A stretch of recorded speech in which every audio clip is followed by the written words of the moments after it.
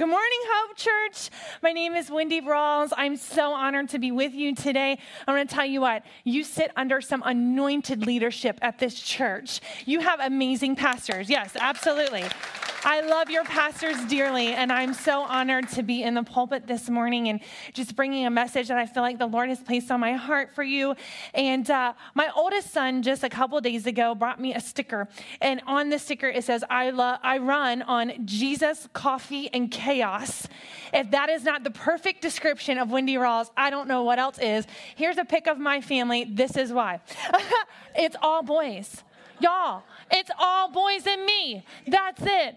So we have my husband and I, Tyler. We've been married for a little over 12 years.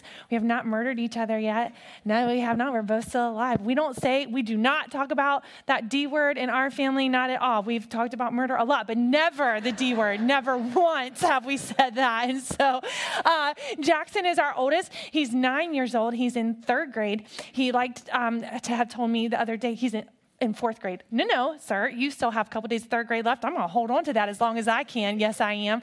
And because I am not old enough to have a 9-year-old, let me just tell you right now, it's so crazy. My middle son, Camden, that's who Amy was referencing. And Camden is our middle son. He's in first grade, getting ready to finish up first grade. And he's our miracle boy. And I'll have to tell you his story another time, but he was diagnosed with spina bifida and hydrocephalus.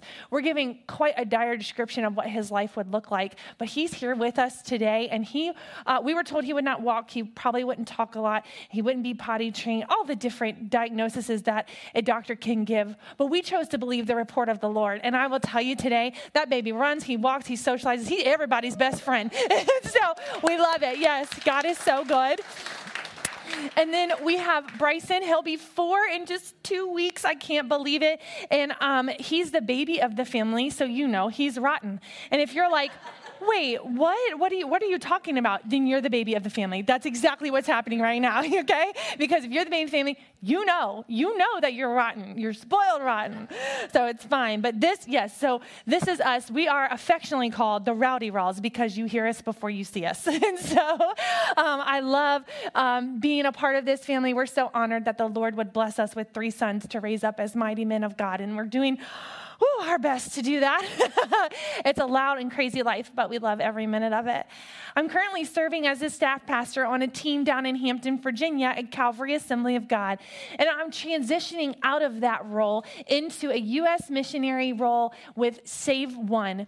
We're a post-abortion ministry that does recovery for men, women, and families. And I do have a short intro video that I'd like for you to see today. This is from our founder, Sheila Harper. They're out of Nashville, Tennessee. So just take a look. At Save One, we help men, women, and families recover after abortion. And sometimes people ask, why are you helping those people? Isn't it too late for them? Why aren't you trying to prevent abortion? Why are you helping those people who have already made that choice? And it's our philosophy at Save One. They are exactly who we need to be reaching in the church because their stories are so powerful. This is the greatest prevention of abortion we have. The people who have the personal experience finding forgiveness through Jesus Christ, and then they're able to go into our communities and tell that truth. They then become these walking billboards of grace and mercy for Jesus' forgiveness. It's exactly what happened to me. I spent 7 years after my own abortion hating myself. I had an attempted suicide. I became reliant upon drugs and alcohol just to get through the day. But then I found my way to a Bible study, much like the one Save One offers, and that is what changed my life. I was introduced to a Jesus that forgives the sin of abortion, and I haven't been able to be quiet about it since then. What we're finding at Save One are these men and women who come through the Save One program. They then turn around and become the loudest voices that we have. They're an unstoppable force almost. When Jesus lets you out of this self-imposed prison, it's like you're compelled to tell people what he has done. The Bible tells us that in Revelation 12:11, we overcome the enemy by the blood of the Lamb and the word of our testimony. That's how we know abortion recovery is the key to ending abortion in our country and around our world. Because when we start telling what God has done for us, we become more powerful than the enemy. And so that's absolutely incredible to see. Plus, Proverbs 18:21 says, the power of life and death are in our tongue. So when we start taking up this language of life, we become these powerhouses speaking God's word and changing the atmosphere. It is absolutely incredible. We do this work through 3 Bible studies that we've written. The women's Bible study, we started having success. Men started asking to go through. My husband and I, Jack, wrote the men's study, and then we started having grandparents and siblings want to come through, and we wrote the ripple effect. And so these 3 studies mirror each other. So a pregnancy center can offer one abortion recovery Bible study and invite anyone who is abortion wounded. The church is the first place we should turn to for help, not the last. It's time that the church rise up using the Save One program and do something about the abortion issue. The statistic is that 1 in every 3 women of childbirthing age have had an abortion. This statistic is not only true in your community, it's also true in your church. This statistic does not change. And what we have found is that for every 1 in 3 women, that means there's 1 in 3 men who have lost out on the opportunity of fatherhood. And there's also a chance that 1 in 3 have been affected by this abortion decision in some ripple effect way. And I'm not here today to argue the politics of abortion, left or right, or pro-choice or pro-life. That's not what I'm here to talk about today. Because I think that we as a church have a little bit deeper issue that I wanted to talk about. I want us to look at what spiritual breakthrough might look like for us as the people of God. Amen? You don't have to be quiet, y'all. This is second service. Y'all can pipe up a little bit, okay? All right, here we go. Today, I want you to look with me at a story of Gideon. A lot of you know Gideon as the fleece guy, right? The Lord gives him assignments, and every time he asks the Lord for a sign, he needs that confirmation, over and over and again. We're not really working with the hero of the faith when we first meet Gideon, okay? But I want to look back at the origin of Gideon's story. So if you will turn in your Bible, if you don't have one, grab your neighbors. We're going to go to Judges chapter 6, all right? Judges chapter 6, and we're going to just start to set the scene here. In Judges 6, verses 1 through 6, the Israelites did what was evil in the sight of the Lord, so the Lord handed them over to Midian 7 years, and they oppressed Israel. Because of Midian, the Israelites made hiding places for themselves in the mountains, caves, and strongholds. Whenever the Israelites planted crops, the Midianites, Amalekites, the Kedemites, mosquito bites came and attacked them. They encamped against them and destroyed the produce of the land, even as far as Gaza. They left nothing for Israel to eat, as well as no sheep, ox, or donkey. For the Midianites came with their cattle and their tents like a great swarm of locusts. They and their camels were without number, and they entered the land to waste it. So Israel became poverty-stricken because of Midian, and the Israelites cried out to the Lord. So we're going to take these 6 verses and unpack them just a little bit this morning. I had the sincere privilege of driving through your beautiful land the other night. Man, this place, we don't have big open fields where I live. We have traffic. And so it was very different. And I loved all the rows of crops and all the rows of I think there was, I don't know what all was planted out there, but man, it was so cool looking. And my boys were like, their eyes were like this big. My middle son was like, can we move here? And so it was amazing. But when we find Gideon, we find him on a farm. And he is tending to his family's farm. And it looks maybe like your neighbors or your farm. It was meticulously planted. I believe that Gideon had all the fresh veggies. I believe that his wheat was in a perfect alignment and was growing in perfect rows. I know that all of his ox, donkey, sheep, goats, all of the things were attended to, and they were in perfect, healthy condition. And I know all of this because I just believe that the Lord is like, hey, you know what? Like I'm not just going to pick any guy. I'm going to pick the guy who's on it, right? And so Gideon works really hard to make sure that he's going to have a big harvest, okay? He has to provide for his family. And this is the way that he knows how to do that. He has to make sure that all of his tomatoes are ripe and all of his squash are ready to go. And he has to make sure that those veggies are going to come up perfectly. He has to make sure that he has a field that he can harvest for wheat and grain. He has to make sure his livestock are in tip-top condition to be able to work those fields and all of the things, right? And And if he does all of it right, he should be prepared for a big, big feast.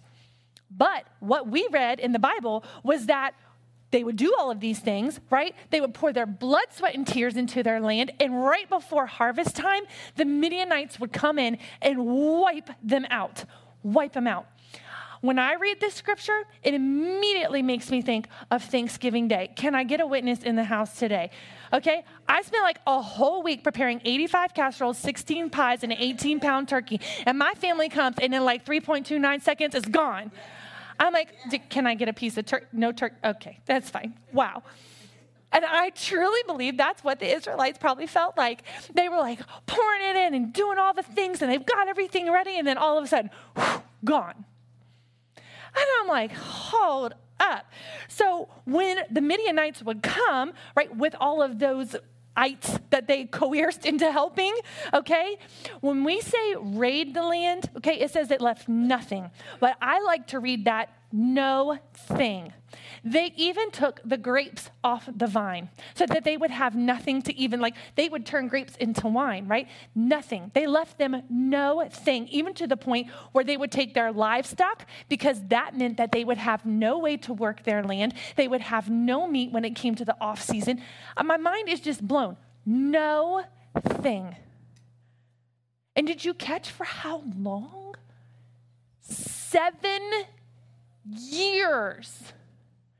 7 years in a row, over and over and over and over.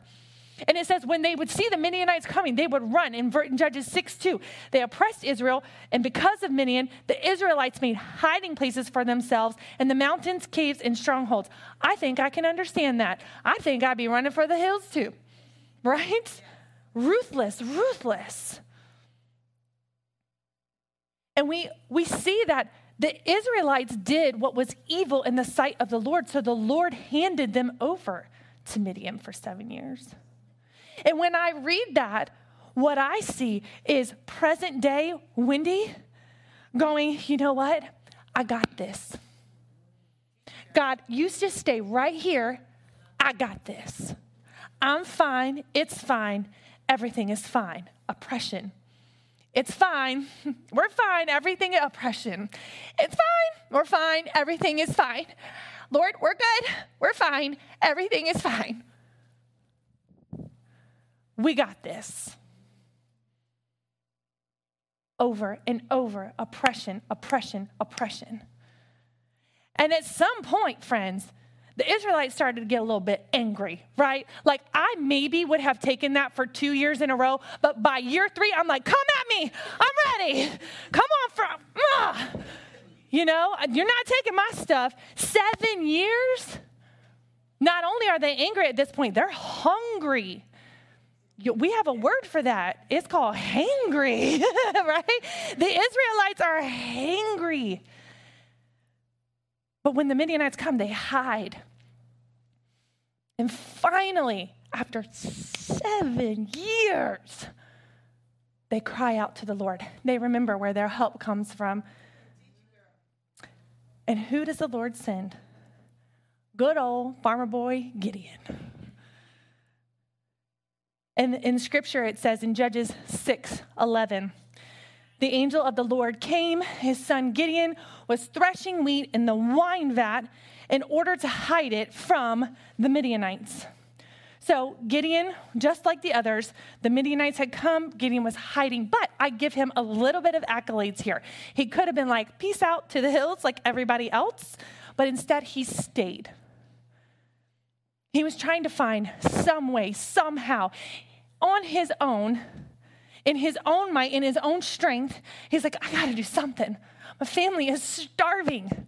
We are oppressed people. I've got to do something. We're hungry. But here's the deal. I want to show you a couple pictures. I'm a visual learner, so you get the benefit of that today, okay? All right? Because here's the deal. When you thresh wheat, you actually need a large, wide open space with a large, flat, hard surface Okay, so might be something of what it looked like, where it was a community event. The families came together. They would all bring their livestock. They would work together. It was a big ordeal to thresh the wheat and to get the grain ready, okay? And after you got this big, large, wide open space with the hard, flat surface, you would then need access to the wind, okay? Because in order to separate, okay, after the livestock had walked over and separated it all, you take that, you throw it up in the air, the grain falls and the chaff blows away, okay? So you need access to that wind so that when you throw it up, the grain will fall, chaff blows away, okay? So those are the things that are necessary in order to thresh wheat properly.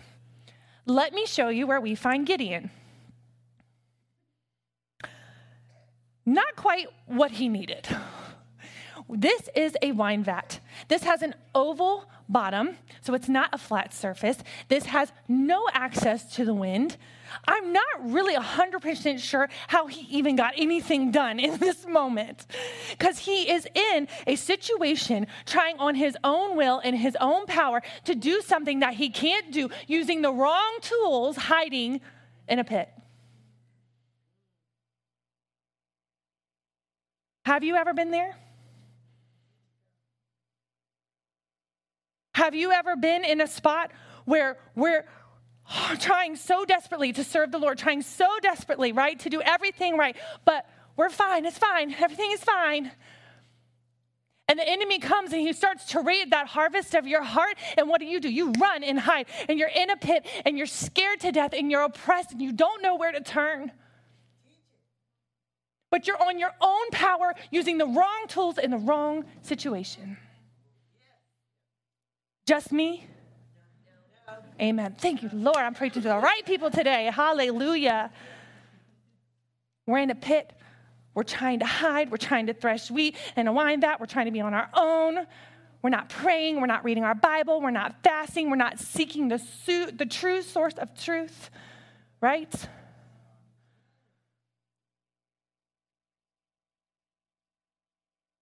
Gideon's trying hard,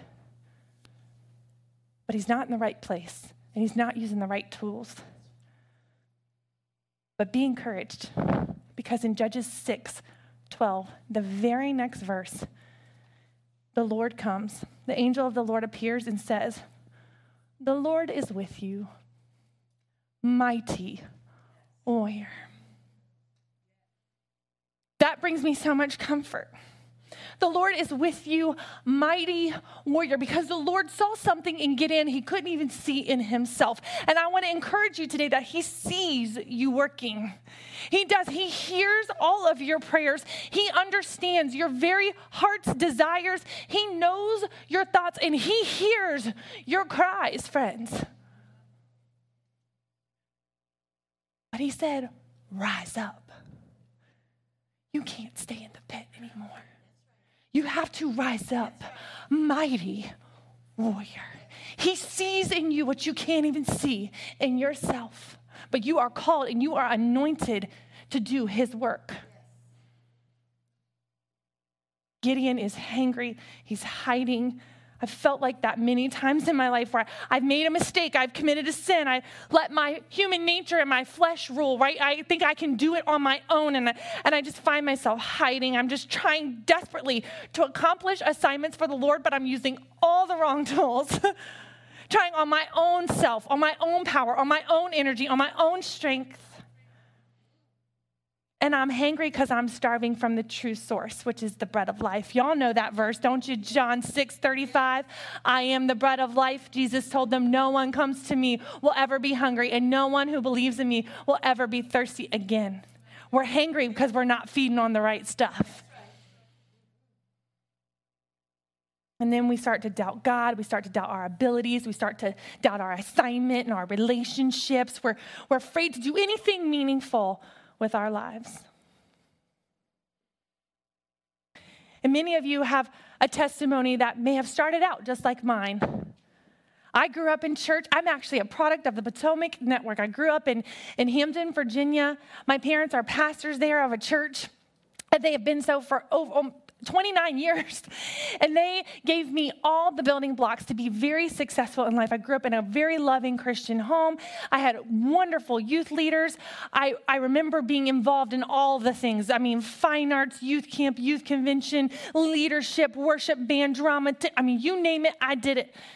And my sister and I have a younger sister, and we affectionately tease that growing up, we had a drug problem because every time the church doors were open, we were drugged through them. And so it didn't matter if it was Tuesday night orchestra, Wednesday night church, Friday night prayer meeting, or Sunday night church. Y'all had Sunday night church? We had some Sunday night church back in the day, y'all. And I'm telling you what, man, we were there. But as a 17-year-old girl who obviously knew all the things, I remember sitting down with my parents and just kind of like trying to figure out, I appreciate what you do for a living. I see God working in your life. I see your very successful ministry. I'm just not sure it's for me. I believe in God. I just don't know that I want to live for God. I believe in God. I'm just not sure I want to live for him. And making that decision as a 19-year-old a couple years later, I hit a very low point where I found myself alone, sitting on a college dorm room bathroom floor with a positive pregnancy test in my hand. I was unmarried. I was unwilling to take on the responsibility of what that looked like. And I went to a women's health clinic who at the time told me that I had options. I knew there were no options. I knew what the choice was supposed to be, but I couldn't see past what I had done. I couldn't see past the guilt and shame of that moment. What would people think of me? What would they do to my family? How could I ever move past this? And you don't ever forget the moment where at 5.5 weeks pregnant, I took a pill that caused myself to have a miscarriage. What was supposed to be a quick and easy solution is what launched me into a 15-year battle with depression, anger, guilt, and shame. My friends, we are the truth tellers. We have to stand up for what is right, and we have to be the ones to tell the culture in this society. We dictate what the truth is on these matters, and I can tell you right now, it is not a solution. It is not healthcare. It is a battle with the enemy, and we are not winning. We have to rise up for truth, and I'm here to tell you today that it was a broken girl that sought the Lord in my early 20s and finally found him as Lord and Savior of my life and an invested relationship with him. I remember in my early 20s just reading Psalms 23:6 and going, only goodness and faithful love will pursue me all the days of my life, and I will dwell in the house of the Lord as long as I live. And I took great comfort in that. I asked forgiveness from the Lord. I knew he had forgiven me, but I could not forgive myself. And I found myself hiding. And I found myself hurt in a world of despair. But he says, rise up, mighty warrior.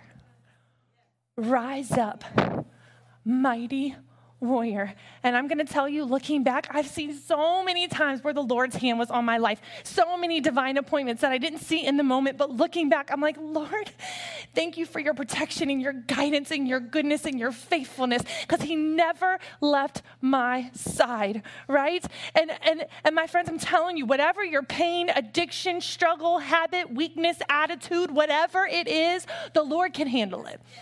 Yes, he can. The Lord can turn what the enemy meant for evil. He can turn it for good. We have to rise up out of the pit. We have to believe that we are mighty warriors called of a great and mighty Savior. In Romans 12:2, it says, Don't copy the behavior and customs of this world, but let God transform you into a new person by changing the way you think. Then you will learn to know God's will for you, which is good and pleasing and perfect. You guys know in John 10:10, it tells us that the thief's purpose is to steal, kill, and destroy, to keep you right there in that pit. That's exactly where he wants you to be. However, the Lord says, my purpose is to give them a rich and satisfying life. And can I tell you something, friends? Sometimes we need help out of the pit. Sometimes we have to be the one to come alongside and say, I got you, come on. Come on, mighty warrior, rise up, you're okay. And guess what? Yeah, I have to do it 2-3 times. You might have to do it 4, 5, 6 times, but that's okay. Keep raising people up out of those pits. Keep believing in people. Believe in yourself, mighty warrior, and then come alongside of your church family and believe in them too. We have a quote in the book, and it says, it's time to reclaim the years Satan has stolen from you by renewing your mind. And I'm here to tell you today, the enemy has stolen enough of my time. No more. Bye, Felicia. He ain't taking no more. And I will spend the rest of my days here proclaiming truth and helping people transform their lives by the power of the Holy Spirit. In Judges 8, just a couple chapters later, in Judges 8:28, Gideon wins over the Midianites. I mean, it's this huge battle. It's a glorious victory, okay? But here's this one piece of it that I want you to hear. It says in the Bible in Judges 8:28 that there was peace in the land for 40 years. My friends, I don't do a lot of math on the weekends because I'm off on those things. We don't do math when we're not in school, okay? Almost 6 times the amount of oppression they received, they got peace. They were oppressed for 7 years. The Lord gave them 40 years of peace. That's because my God doesn't work in linear numbers. He works in exponential numbers, doesn't he? Come on, my friends. You're telling me today that he took 15 years of my life. I got 90 years to give. Come on, somebody. I will stomp on the devil every time. He has no more rule, no more say over what this girl does, over what this girl says, over what she believes, over what she proclaims. Truth. In Ephesians 4:22, it says, throw off your old sinful nature and your former way of life, which is corrupted by lust and deception. Instead, let the Spirit renew your thoughts and attitudes. Put on your new nature, created to be like God, truly righteous and holy. And we have an opportunity, friends. I am a pro-life missionary to this network, but I cannot do it alone. And I get to go and I get to educate and resource and support churches and crisis pregnancy centers, but we're always looking for people who want to be trained up and be chapter leaders and guide the studies and help men and women and families find true forgiveness and healing through Jesus. And as we start to close today, I want to take you through one part of the book. I had the amazing privilege of actually going through the program. This is my book, y'all. It's worn. There's a lot of tear stains in here. I may have thrown it once or twice. But there's a part in chapter 9 where we sit with the Lord and we just begin to talk to him about our child. Where we begin to put personality and identity to a baby who otherwise lives in a sea of nameless faces in heaven. And my daughter, Bailey Lynn, who I have never met on this side of heaven, waits for me. And I'd like to take the time today to share a letter that I wrote to her.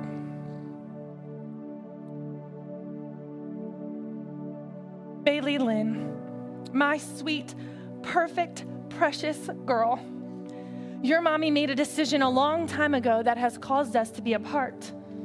That decision was not the right decision, and because I chose selfishly, I know I have to wait to see your precious face.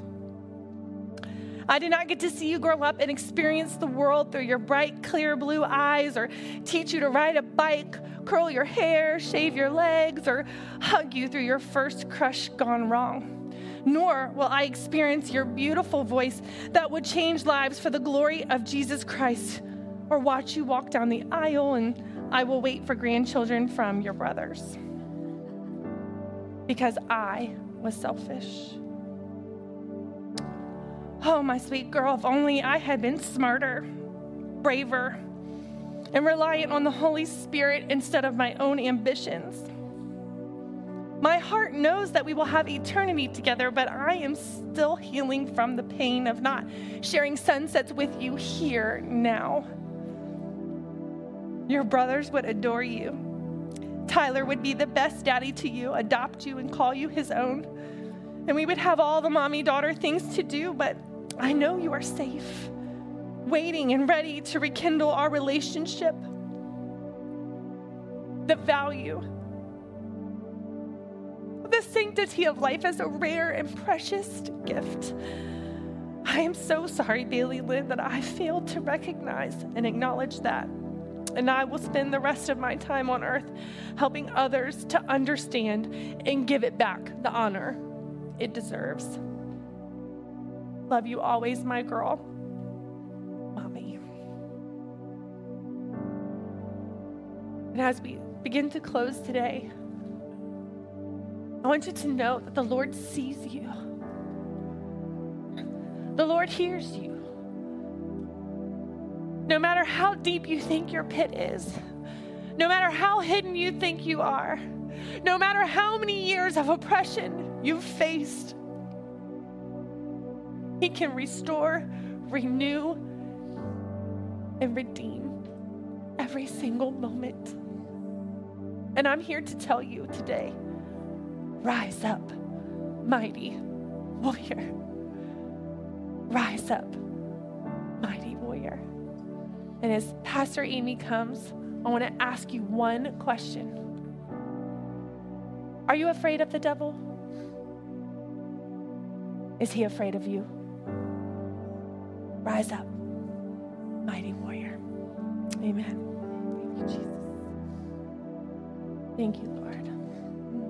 Amen. Amen. It's a good word. Amen. Amen. Yeah, yes, absolutely. Would you stand with us today? Would you all stand? I'm going to have Wendy pray over us today because I know throughout this room, this message has touched many of you. I know it's touched me in my heart too. So whatever you have going on, I'm going to ask that Wendy pray for us today. And then we're going to close at the end of that. But Amen. Yes. Heavenly Father, we just come before you today, God. Lord, we are so grateful for your presence. Lord, today I ask that we would rise up as mighty warriors. Lord, that we would begin to see what you see in us.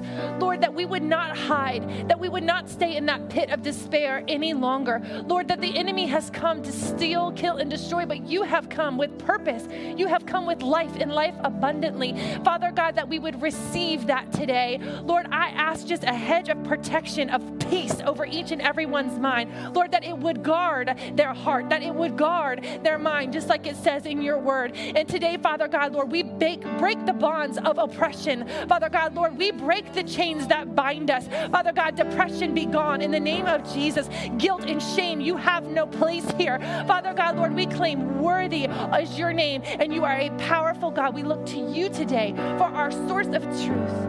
God, I ask that you bless each and every person here in this room today. Lord, that we would walk out changed, that we would walk out seeing our fullest potential. Lord, that we might even grab the hand of the person beside us and raise them up today. Lord, we love you and we praise you. We trust you, God. In your name we pray. Amen. Thank you, Lord. Amen. Thank you, Wendy. We're going to pray for Wendy in just a moment. And I'm going to ask my prayer partners to come forward at this time. And they're going to be in place as we close our service. If you want prayer for anything that Wendy might have spoken about, anything that you're dealing with, they're going to be here in place. And also, we're going to be giving Wendy a special offering as a just thank you for coming. We support her monthly as a church, but if you'd like to give to her individually, you can do that a couple of different ways. There's a QR code on the paper in your Bible that you can, or bulletin that you can give directly to her, or you can also, our ushers will be at the back with an offering bag that we'll put all together and send a check to her. So however you would like to support her. She's also going to be out at the lawn foyer at her table. She's got her materials and some other things that she can share with you if you're interested in hosting a chapter or anything of talking with her. She'll be out there and have some prayer cards. But we're going to pray over her and just ask the Lord to bless her. So if you extend your hands to her right now. Heavenly Father, Lord, we thank you for Wendy. Lord, we thank you for all that she has been through and walked through, God, because, Lord, you have made it all for good, Lord God. And, Lord, we thank you for redeeming, Lord, the years, Lord, that the locust has stolen and eaten in her lives, God, that she is now, Lord, walking this path of just redemption and telling of truth, Lord God, and sharing her story, God. We thank you, Lord, that through her story you have never left her, Lord. You have always been with her, God. And, Lord, we thank you that, Lord, you have a future and a path for her. And as she walks forward, you would continue to provide for her.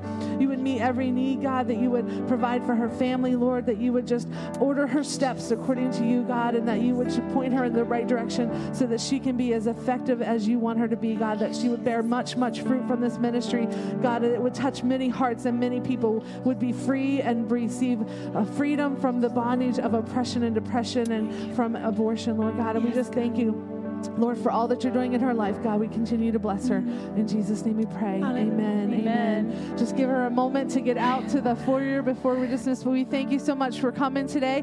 Pastor Josh will be back next week with our series in James, and we appreciate you coming. If you need prayer, our prayer partners are here. Please feel free to come up at this time and pray with them. God bless. Have a great Sunday. We love you. See you next week.